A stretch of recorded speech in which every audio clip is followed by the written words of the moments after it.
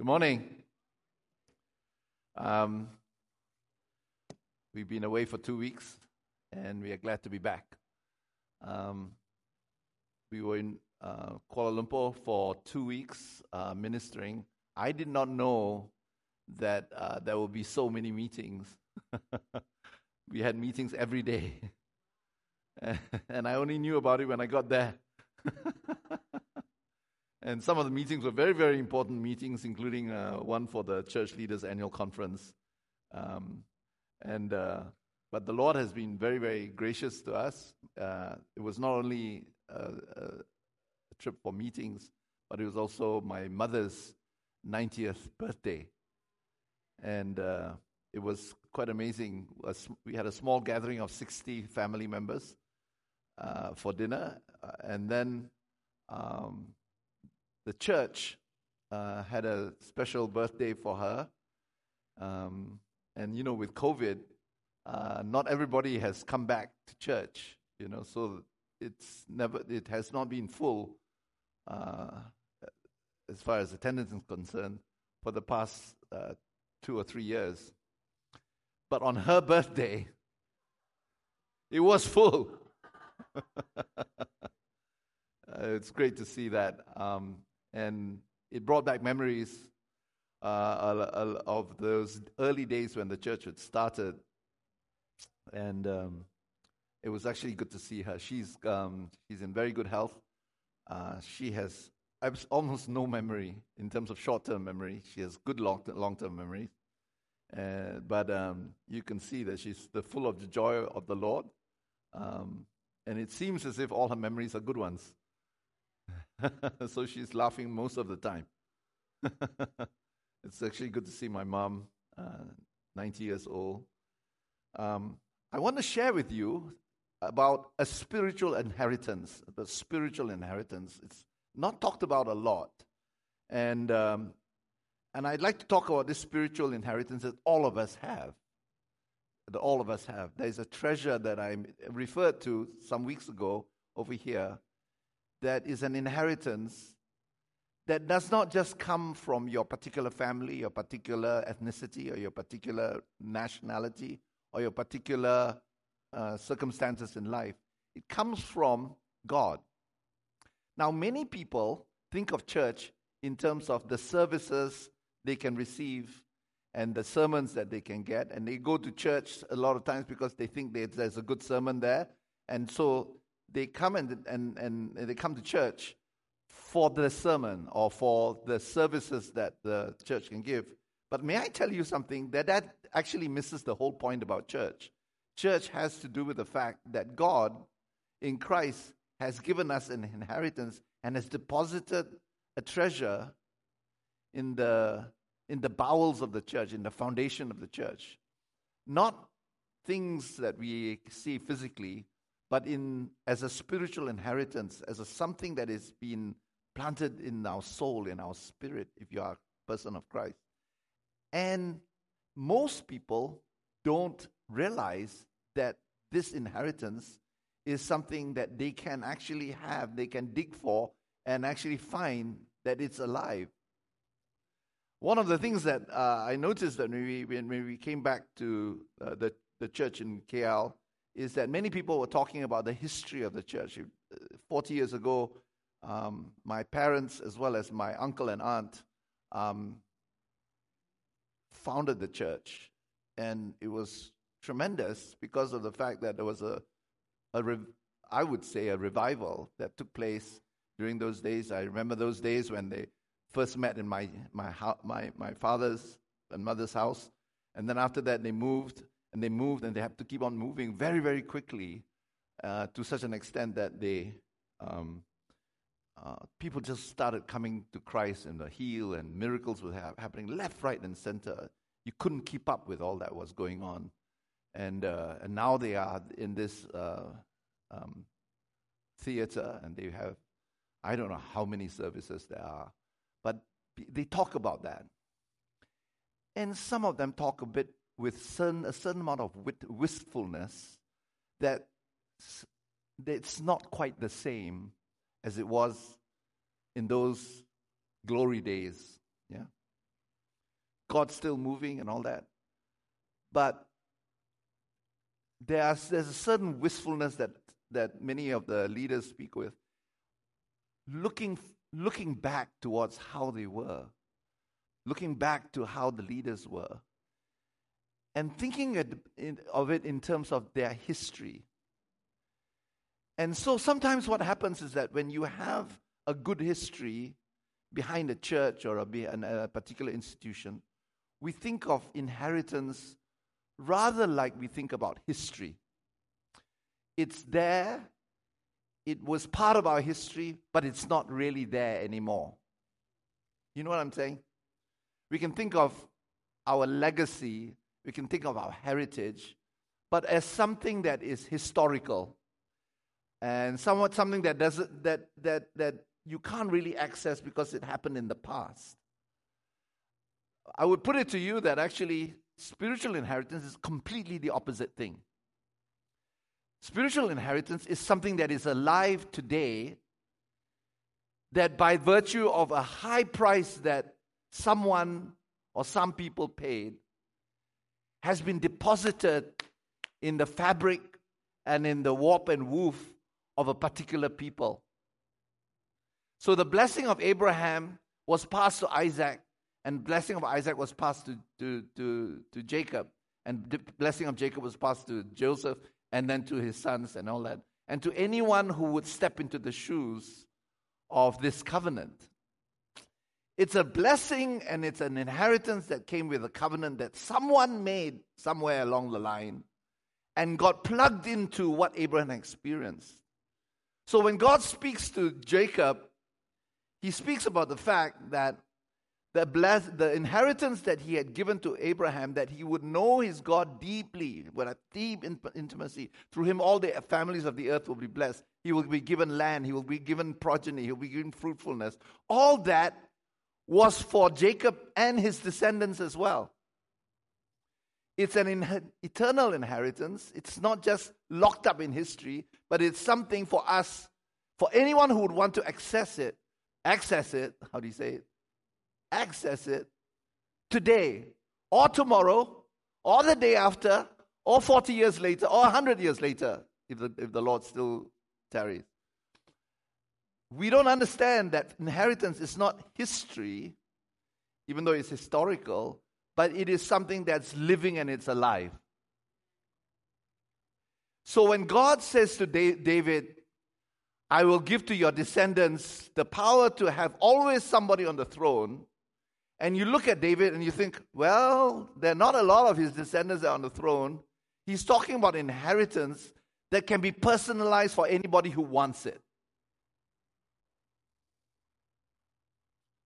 And so if you ask, if it is true that God promises that David would have these people who will be on the throne, then why is it very few people seem to be experiencing it? It's because it has to be personalized. Every promise of God is not a blanket statement of fact, but it's an invitation to something that's there. It's inlaid into the ground. It's inlaid into the ground in every church, in every company of people, in every Christian. So I'd like to talk about this spiritual inheritance because it is related to Christmas. And then we will have our Advent candle celebration. Is that okay? All right, let's pray. Lord, we thank you that you have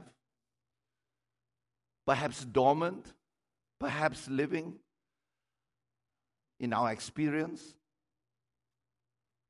something so tremendous, so powerful, so unknown, so mysterious and so wonderful that it could change our whole identity, change our whole life. And so we ask you that even now, in this week of preparation, you will open up the treasures of heaven that you have given to us. Treasures which most of us have not even begun to access, but which are there nevertheless. We welcome you in Jesus' name. Amen. Please turn with me to Psalm 89. Psalm 89. And we'll read verse We can read verse 1 to verse 4. Okay, Psalm 89, reading from verse 1 to verse 4. I will sing of the steadfast love of the Lord forever. The word steadfast love is covenant love, the love by which God has made a covenant with us and committed himself to us. Is the word hesed. It's not just lovey-doveyness, but it is the fact that God has committed himself to us and calls us into relationship with him. I will sing of the steadfast love of the Lord forever. With my mouth I will make known your faithfulness to all generations. For I said, steadfast love, hesed again, will be built up forever. In the heavens you will establish your faithfulness. You have said, I have made a covenant with my chosen one. I have sworn to David my servant, I will establish your offspring forever and build a throne forever for all generations, or build your throne for all generations. Verse 2 and verse 4 is what I really want to focus on. He said, steadfast love, this covenant love, this covenant love that manifests itself in the life of God, the power of God, the inheritance of God, the spiritual inheritance, will be built up forever. This inheritance actually can be built up. It can grow in us. It grows and grows and grows and grows. It can grow. Or it can be just completely dormant. But it's given. Someone paid a high price for that. Someone paid the price in the currency of blood so that you and I can have this. And it's Jesus. This inheritance came through Jesus. But Psalm 89 is speaking in the Old Testament of this steadfast love that God has for us. It says it will be built up forever in the heavens, and God will establish his faithfulness. And he speaks about this covenant that was made to David. Even as it was made to Abraham, Isaac, and Jacob, and further down the line, it came through David. And God spoke to David, I make this covenant that I had with Abraham, Isaac, and Jacob, your ancestors, it's going to come through to you. And this covenant that I make with you is for all your generations. Now, many of us who are Christians know that we now become sons of David because of the fact that of Christ, right? Because of Christ, he has joined us. He has adopted us into this line, so much so that the promises of David are now ours. So when you come to Christmas, there's a lot about David, don't you think? Matthew, Luke, a lot about David. So I want to use David as kind of the symbol or the catchword for this inheritance that you have. Everything that came to David is actually for us, right? The promise that God gave to David is for us. It's for us that we can have the life in which we are no longer oppressed, no longer bound in sin, no longer bound by bad luck, but actually free in him, okay? And so he says, I made a covenant with my chosen one. I have sworn to David, my servant, I will establish your offspring forever and build your throne for all generations. So we are offspring of David because of that, right? Okay, good.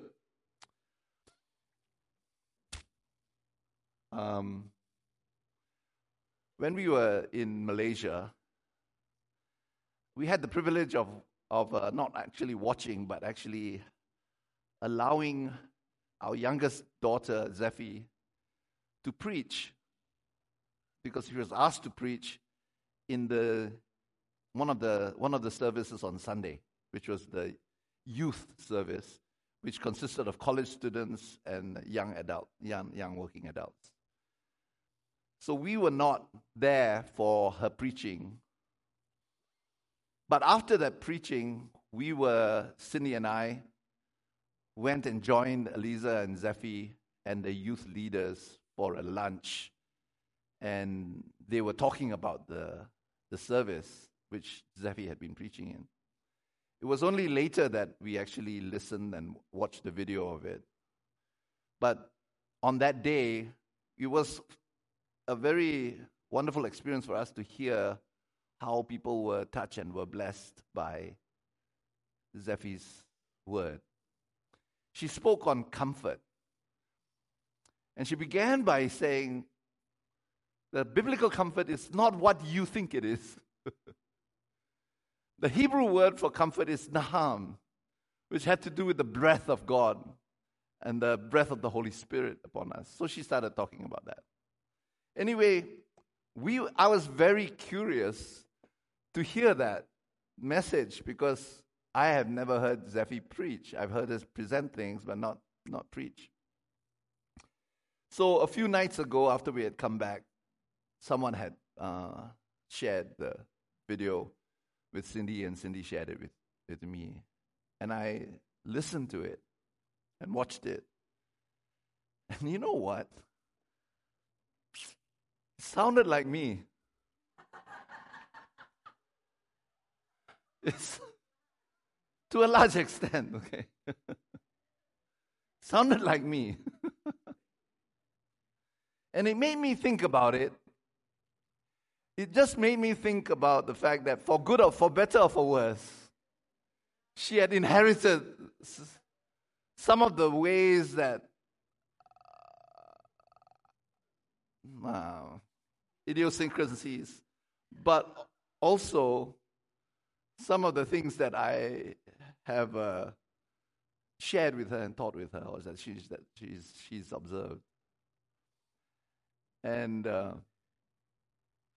I was actually very gratified to actually watch the preaching that she had done, and apparently it had made an impact upon many lives. She shared about comfort, and she shared many stories about her own experience, and much of it had to do with suffering, and the comfort of God. And I was thinking about how this little girl, who I knew before as a little baby, now 21 years old, had suffered so much. And people outside think she's had such a great life, and she has, but she had gone through a lot. But I was actually struck by the fact that her suffering had drawn her close to God, and made her experience the comfort of the Holy Spirit. And she seemed like an old soul who had gone through a lot, but had done her homework. As I looked around at the church, FGA, I think of my parents, and I think of my parents as and people talking about the inheritance that my parents had given to them. I remember too that my dad and mom were very, very. They're not loud people. They're not extroverts. They're not big talkers, but they have a quiet excitement about God's love and God's power. And because of that, they couldn't help it. They could not help telling people about that love. I saw how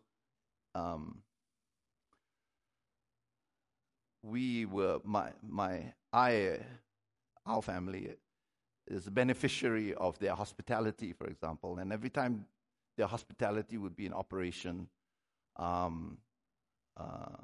people would be blessed, they would be saved, they would be delivered. I remembered the time when God's Spirit was moving, and there were all these drug addicts that I had brought to the Lord. And I had a very small room downstairs. I tried to paint the walls brown, and it just looked like the inside of a toilet bowl. And I had given up painting, so it was like half painted. But there was one time there were 6 drug addicts, gangsters, right, who were barely redeemed, who had come to the Lord, and they would sleep in my room with me. So it would be 7 of us in this very small room, about the size of the lounge back there. And one time they all fought, and I had to separate them. But my parents were hospitable enough to keep them there and minister to them and all that. So at the end of the day, they still now, maybe 40 years later, speak about my parents with tremendous affection and love. It seemed as if every time my parents gave hospitality, people would come to Christ. And that was normal. That was our expectation, that people would just come to Christ right now. And I remember that was the case for us as well. When Cindy and I, we just got married, we moved here, we started the church, and we had people in our house almost every day. And we had people who lived in our house as well from the church. Actually, several ministries were started in the basement and in our house when we were there. And then I linked, what was happening with my parents is happening with us as well. Oh, interesting. And then I remember that my mom's parents lived in Taipei, right? They had 12 children, and they had one bedroom besides the parents' bedroom. Yeah. And I've shared this with you before, that there would be 12 kids. There would be no beds, just mattresses, thin mattresses rolled up in the morning after they wake up. And they would wake up many times in the day, many times in the morning, not knowing who will be beside them, because there will be some person who was destitute who will come in, knock on the door, and they knew that my grandfather would be compassionate enough to bring them in. And so they would have, in this small house, lots of people who were very, very destitute, and who would come and they would stay. One of them became a cabinet minister in office. But they didn't know that. That boy was completely destitute. So much so that house was dubbed the rubber house, because it was so stretchy. We had more people in it than the house could contain. And now I remember that my grandparents, my parents, and now us experienced this. And now I'm talking to Zephy in Princeton, and she has this thing. When she was here, she just got a lot of tea, got a lot of coffee, a lot of things, so that she can give hospitality to people who were in the college. Many of them did not know Christ. And I said, Zephy, this is the same thing you're doing as Amma and Akong was doing before when in Malaysia. There's something of a spiritual heritage, right? And I shared this with FGA, the church back there. And it struck me when I was sharing that what we are talking about when we talk about heritage is not history. History is something that happened and it's dead, it's gone. It's in the past. We are talking about spiritual inheritance, a treasure that has been inlaid and is being paid for at great cost by someone. And that someone is ultimately Jesus. Amen? That person is paid the price for us. Because he's paid the price for us, we have it now, whether we use it or not. It's a living thing. If it's a living thing, if you dig for it, you will experience grooves in your heart, grooves in your spirit that help you to somehow be conducive to doing these things and seeing God work. Does that make sense? The inheritance is a conduciveness to certain amazing things that God wants to do, because they have been paid for. You own them. Whether you use it or not is a different matter. It's there in the ground of your being. Amen? It's almost as if there's this bright and shining ball that has unlimited energy and light that's been buried into the ground. It will shine whether you dig it up or not. Even if nobody sees it, underneath the ground, this ball that is full of light is shining without you even seeing it. It doesn't only shine when you see it, it shines whether you see it or not. The unfortunate thing is that many Christians don't make use of it. But sometimes when you dig a little bit, you begin to see these little flecks of light, these spots of light, and you think, what's that?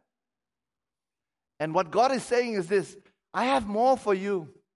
You may be living a terrible life, you're full of bad luck, full of bad things happening. The devil is chasing after you. I believe that bad luck is really a spirit. There's no such thing as just bad luck. It's not statistically defined or explained. It is a spirit. And there's this flex. And sometimes you come to church, you see something Some little bit there, a little fleck. Maybe a sermon touches you or someone prays for you and something happens. You are seeing a little fleck of light and say, hey, there's something. I want to tell you that is not all there is. If you just come to church because there's a good sermon, you're missing out completely. You miss completely the point. The point is that you have an inheritance, that you can do the same things as the preacher is doing. You are just as empowered. It's all equal. Because God has given us of His Spirit, and His Spirit is without measure. Amen? This is what we believe as far as spiritual inheritance. It has to be mined. It has to be activated, and it has to be followed. All the stories you've heard mean nothing, They mean nothing. This is entertainment if you don't take it as something that you can experience yourself. If you don't, then the stories are absolutely useless because they're just history. This is the story of one particular person, a man or a woman who experienced that. That is not the point. The point is this, that there is an inheritance that you and I have, and we cannot rest as a church unless, big or small, every person experiences the very power of God to hear His voice, to be able to bring people to Christ. It's a nightmare when we never experience that. You have it. It's for you. It's paid for already. It's not a performance. It's not a performative thing. It's something that God calls us to dig for. So this is something that I feel Christmas will be an opportunity for us to experience in our lives. But I remember my dad. Nobody would call him an evangelist, but he brought hundreds of people to the Lord. Down to near his dying day, we were having communion, and I knew that he did not have much time to live. And so he was very weak on the hospital bed. My mom, my dad, and I were there. And he said, let's have communion. So being the pastor that I was, I thought, I have to do it. He said, no, I will do it. So he served us communion before he died. And then he prayed. He prayed nothing but the salvation of people, that people will be saved. He prayed nothing except that. Why? I was taught a lesson on his dying day. There's an inheritance. The inheritance has accompanied with it a certain excitement. Excitement, And because it's living. It's not a principle, but it's a living thing. Therefore, there is a certain amount of excitement. You may not be the excitable type of person or the one who makes people excited, but there may be a quiet excitement that you have. I thought about my uncle as well. My uncle is a cardiologist, and he was a person whose religion was the stock market. And then his wife got cancer, and God healed her. And then he got turned around, and he was filled with the Holy Spirit. And he began to share the gospel with his patients. Now, he had a very prestigious practice, so a lot of prestigious people came to his place. In about 1 year, he had almost 200 people, Chinese-speaking, Mandarin-speaking, come to the Lord, and they started a Mandarin church since then. He later became an elder, and now he's in his 80s as well. And I think about the church, and I think about their inheritance. Their inheritance did not die when my parents died. My father died. My mom was still alive, 90 years old. And my uncle didn't die. I thought about the fact that this church has a heritage in which 2 brothers-in-law and their wives started a church. And never in the whole time did there was there ever a hint of conflict or disagreement between the 2 of them. They were men of God. And the reason why the church talks about the heritage is because they had not seen much of godliness They've seen power, they've seen impressiveness, they've seen the artifacts of culture in the church, impressiveness, but they've not seen men and women of God. Because your inheritance, our inheritance, is not just doing snazzy things, not doing just powerful things, but the nature and the life and the character of God in Jesus. That's our inheritance. We have a spiritual inheritance. You have one. If you believe in Jesus, give your life to Him today, you will be translated out of the old curse. It's a different kind of inheritance, isn't it? Into the new inheritance. Amen? I think of the culture that the church has, in which people just can't help infectiously sharing the gospel with other people. It's quite something to actually see that. In Psalm 89, it has said, this covenant inheritance of covenant love, steadfast love, it's translated steadfast love in verse 2, will be built up forever. It'll be built up for heaven. Forever. It'll be built up. It's not something that actually lies dormant. Neither does it just remain at one level. It's actually built up. That's why we believe in church. We can build this.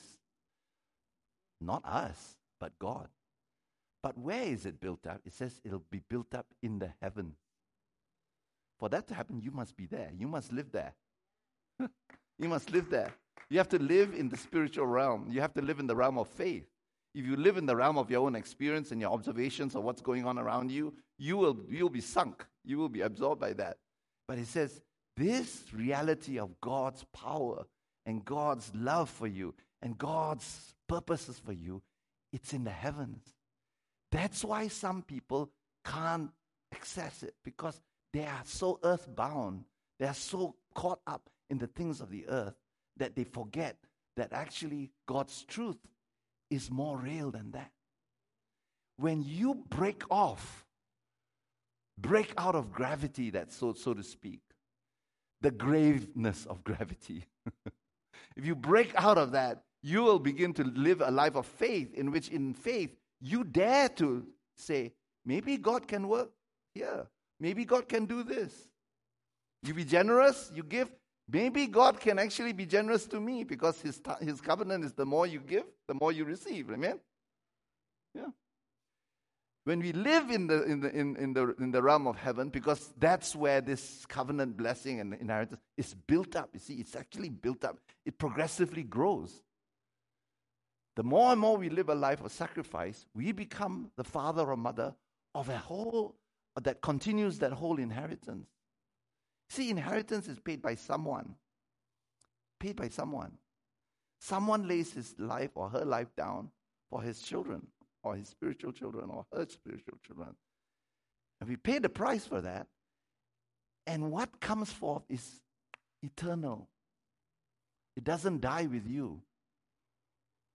Even if nobody immediately takes it up, it doesn't die with you. It is alive, like that gold, that ball of light that's in the ground, still waiting to be mined, to be dug up.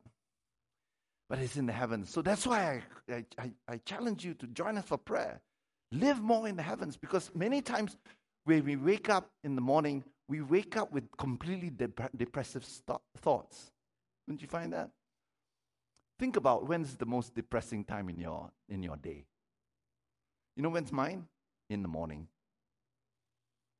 I wake up in the morning and the devil is there to greet me. And there are many times in which I wake up in the morning and I feel that disaster is just there. I feel like I'm on the edge of the precipice. There are many mornings in which I wake up that way. But if I live there in the multitude of my own thoughts, I will live and I will sink. I will be completely depressed. But there is another reality, and that reality catches up on me, and I find that the first thing I do is this: I say, Lord Jesus, Son of God, have mercy upon me, a sinner. Lord Jesus Christ, Son of God, have mercy upon me, a sinner. Sometimes I pray that. Sometimes I just pray in tongues. I just pray in the Spirit. And what happens is this, the real reality imposes itself upon me. I have to live in heaven. If I don't live in heaven, I will go crazy. Some of you have a nice life, so you haven't come to that point yet. You don't really need heaven right now because you think, because life is fine for you. Wait, don't worry. It'll catch up on you. It'll catch up on you. Don't worry. If there's anything that's true, hell will catch up on you. Yeah. George Whitfield said when he sent out his disciples out to go and evangelize, he says, go along and the devil be with you. He was he was challenging them that the devil will catch up on you. But you have one who is more powerful. But you have one who will defeat, and every defeat that you have of the devil will take you up a notch. It will build up the hesed, the steadfast love of God, the covenant love of God, the inheritance of God in your life. Amen? Now that's really important, because if you don't realize that, then when you face hell on earth, you think, where's heaven? Right? Where's heaven? It's not true. Actually, heaven is in heaven. And you're supposed to live there, live on earth in heaven. And Jesus did that. He that is of heaven, only a God could do this, came down and entered into time and lived this life for us to see. You know, when Psalm 89 talks about David, the house of David, what Israel took it to mean was us. It's given to us, this house of David, this covenant that was to David. It says here, I have made a covenant with my chosen one. I have sworn to David, my servant, I will establish your offspring forever. Thousands of years down the line, we here stand here, coming near to Christmas Day, and God's promises is, I will establish your offspring forever.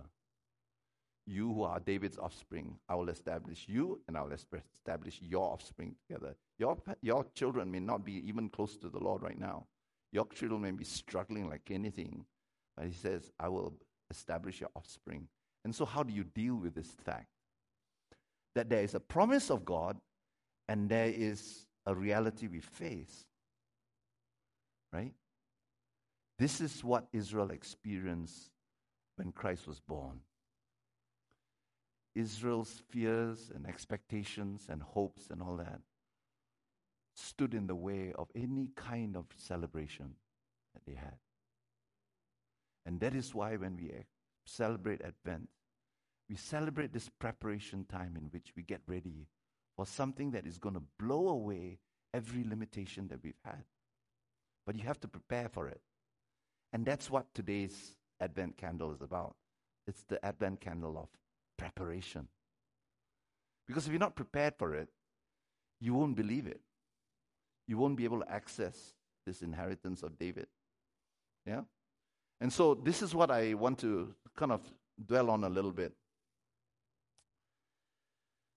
Israel was waiting on the promise of David. If you can turn with me to Matthew, we'll talk a little bit about this period that we are in terms of waiting on him, waiting on the promise.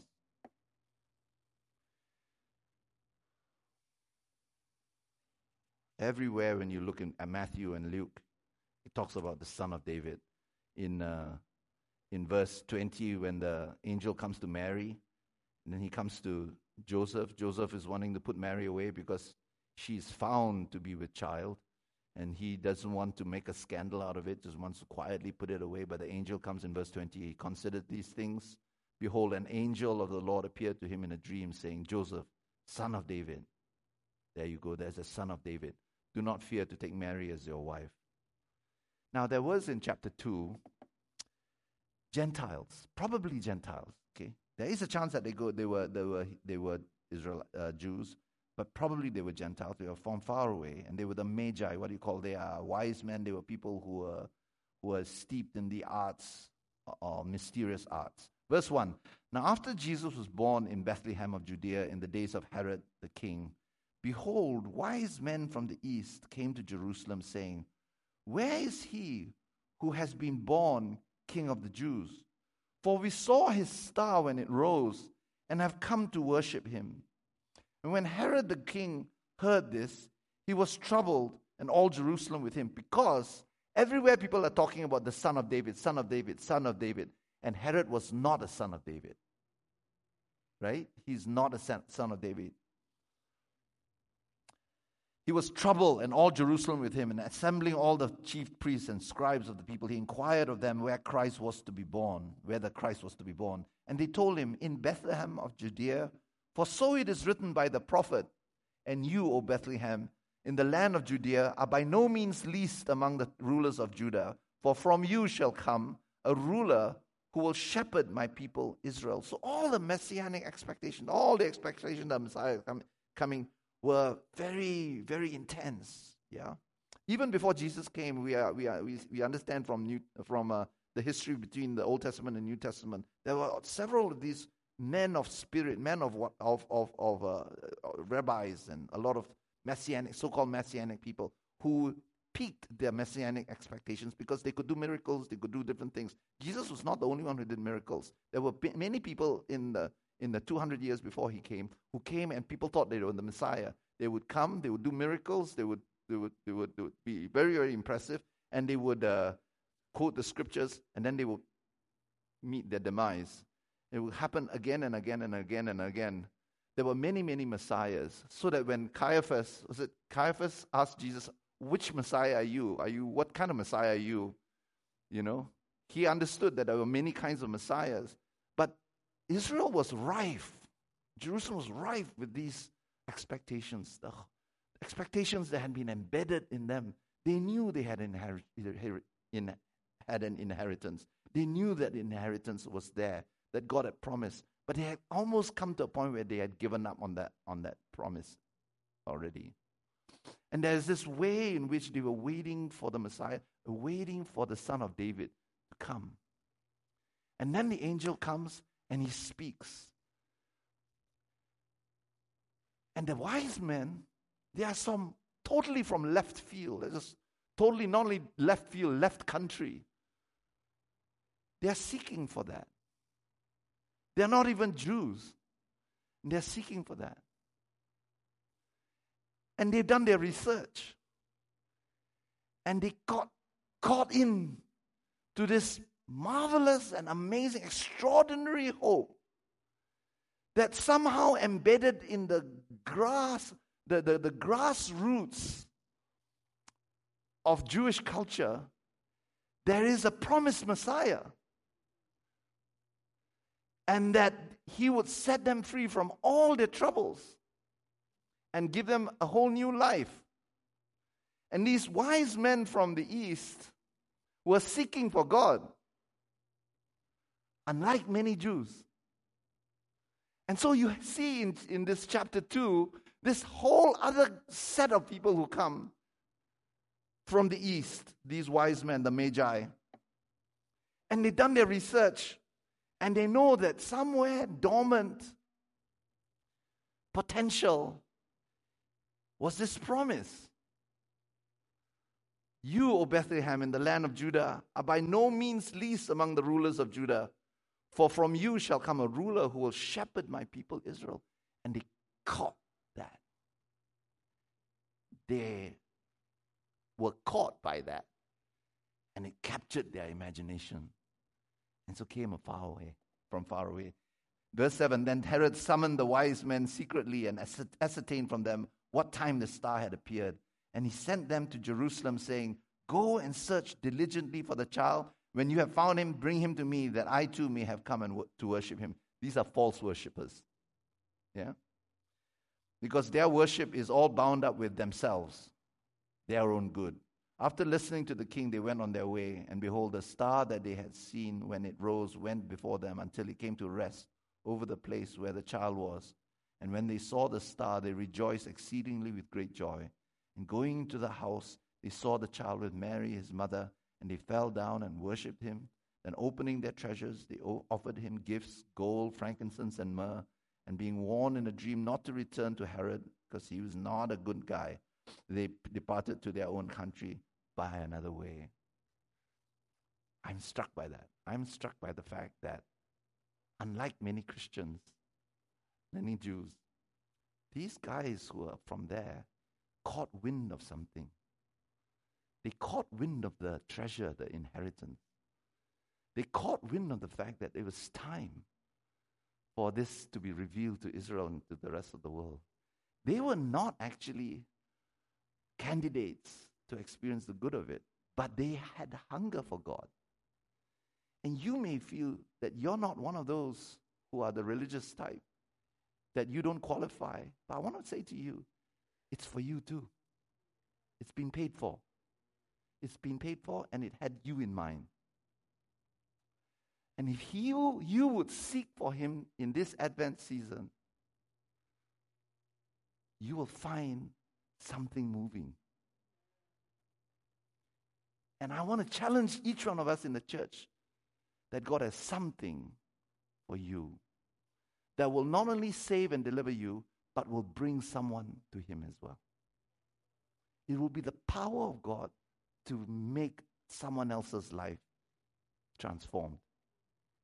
That it will break in, not only to you, but to someone else as well. That's your inheritance. If you would seek the Lord, he will appoint to you a moving star. It's very, very humble, and only those who are seeking will see it, will find it. Preparation this week is based upon last week's candle on hope. You got to have this hope, even if it's lying in the ground, buried. But it's shining. It's shining whether you see it or not. It's not worried that its energy will be lost or wasted. It is there. It cannot help it. It is by virtue of the fact that it's infinite in its power and its love. It will shine for you even if you're not looking at it. It will call out to you and it will shine for you even if you don't care two hoots about it. That's the love, unconditional love of God. And I want to put it to you that just like the wise men, we are a people who are looking for something that has already been given. Put it to you that this Christmas, God wants to save someone. God wants to do something in your life, in my life. That's major. Not some little trinket. Not some little bling bling for Christmas. Yeah, but it begins quiet. Begins kind of dark. So much so that only those who are really seeking will find a moving star. Because you see, the thing is that when you find the Christ child, when you find the treasure, it's in swaddling clothes. It's very humble. Most people will dismiss it. Not impressive. Most people are consumerists. They're not into their inheritance. They only want to go to a place that's impressive, to go to impressive people. But if you want something that has a spiritual inheritance, a treasure, that's greater than all the things that any church can give, then you have to be a person who looks in and hones in for God. By the time they arrived at the house, they had worship prepared for them already. They had gifts already. They were not thinking, God, what gift do you have for me? They were saying, I'm freed up from that. I have a gift for you. Their hearts have been prepared. And so the candle for preparation that we are celebrating today has to do with the fact that perhaps between now and the 25th or beyond, God has a moving star for you to follow. Do your devotions. Draw near to him. And be ready to speak when he tells you to speak. Be ready to reach out to somebody when he tells you, who knows who may come to the Lord because of you. Amen. Let us pray.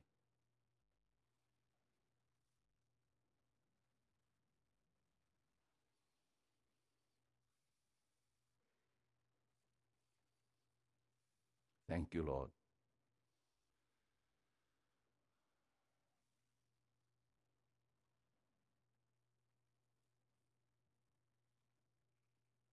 Call upon him now. Go ahead, call upon him. Truth is not just generalized.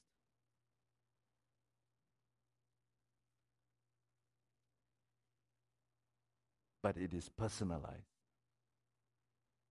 Make it yours.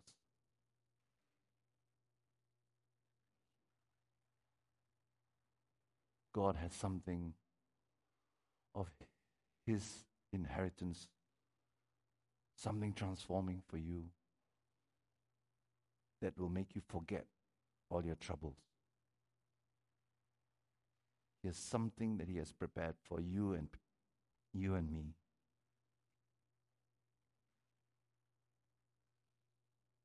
And it's already there. He will send a star, a moving star. And it will guide you there.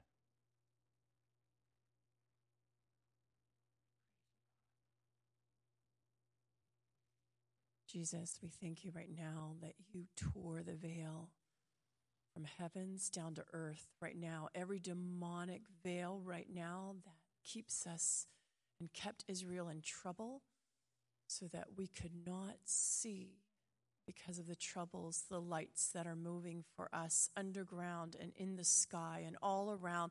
We thank you in Jesus' name right now in our lives. You break it again. You break that veil that the enemy wants to put up between us and you right now. So, Lord, we thank you. You come out. You come out from the heavens right now, and you find us in your love. And, Lord, we thank you for picking us up, taking us to heaven with you right now. In Jesus' name, thank you for putting in our muscle memory that, God, we were meant for devotions. We were meant for prayer. We were meant for heaven. We are spiritual beings born of you. So we ask right now in Jesus' name, every heart that is committing again to move with you and let them pick you up. Let you pick them up and move them into heavenly places. We say yes and amen. Amen. That choice to say, yes, Lord, take me out of my troubles. Amen. Take me where you are right now. Yes. Amen. Now, I believe that the Lord, even as we look to him, will begin preparing our hearts to share with someone who's on the verge of being saved. The good news. I believe this Christmas there are people, perhaps people you haven't thought of, or perhaps people that have come to mind but you have dismissed out of your mind, that he's preparing to meet you. I believe that God wants to use each one of us. We are preparing our hearts so that we will not be silenced, intimidated, or muted. And if you are a person who feels, I'm just too timid to share with anybody about God, God is going to build up in your spirit enough boldness, enough ease to step over the line and not be so sensitized by how people think or feel that you are totally rendered muted, absolutely unusable. The Lord is going to release you and I. And for some of us, it's just a little hump. For some of us, it's a big one. But the Lord has already given his life for that grace.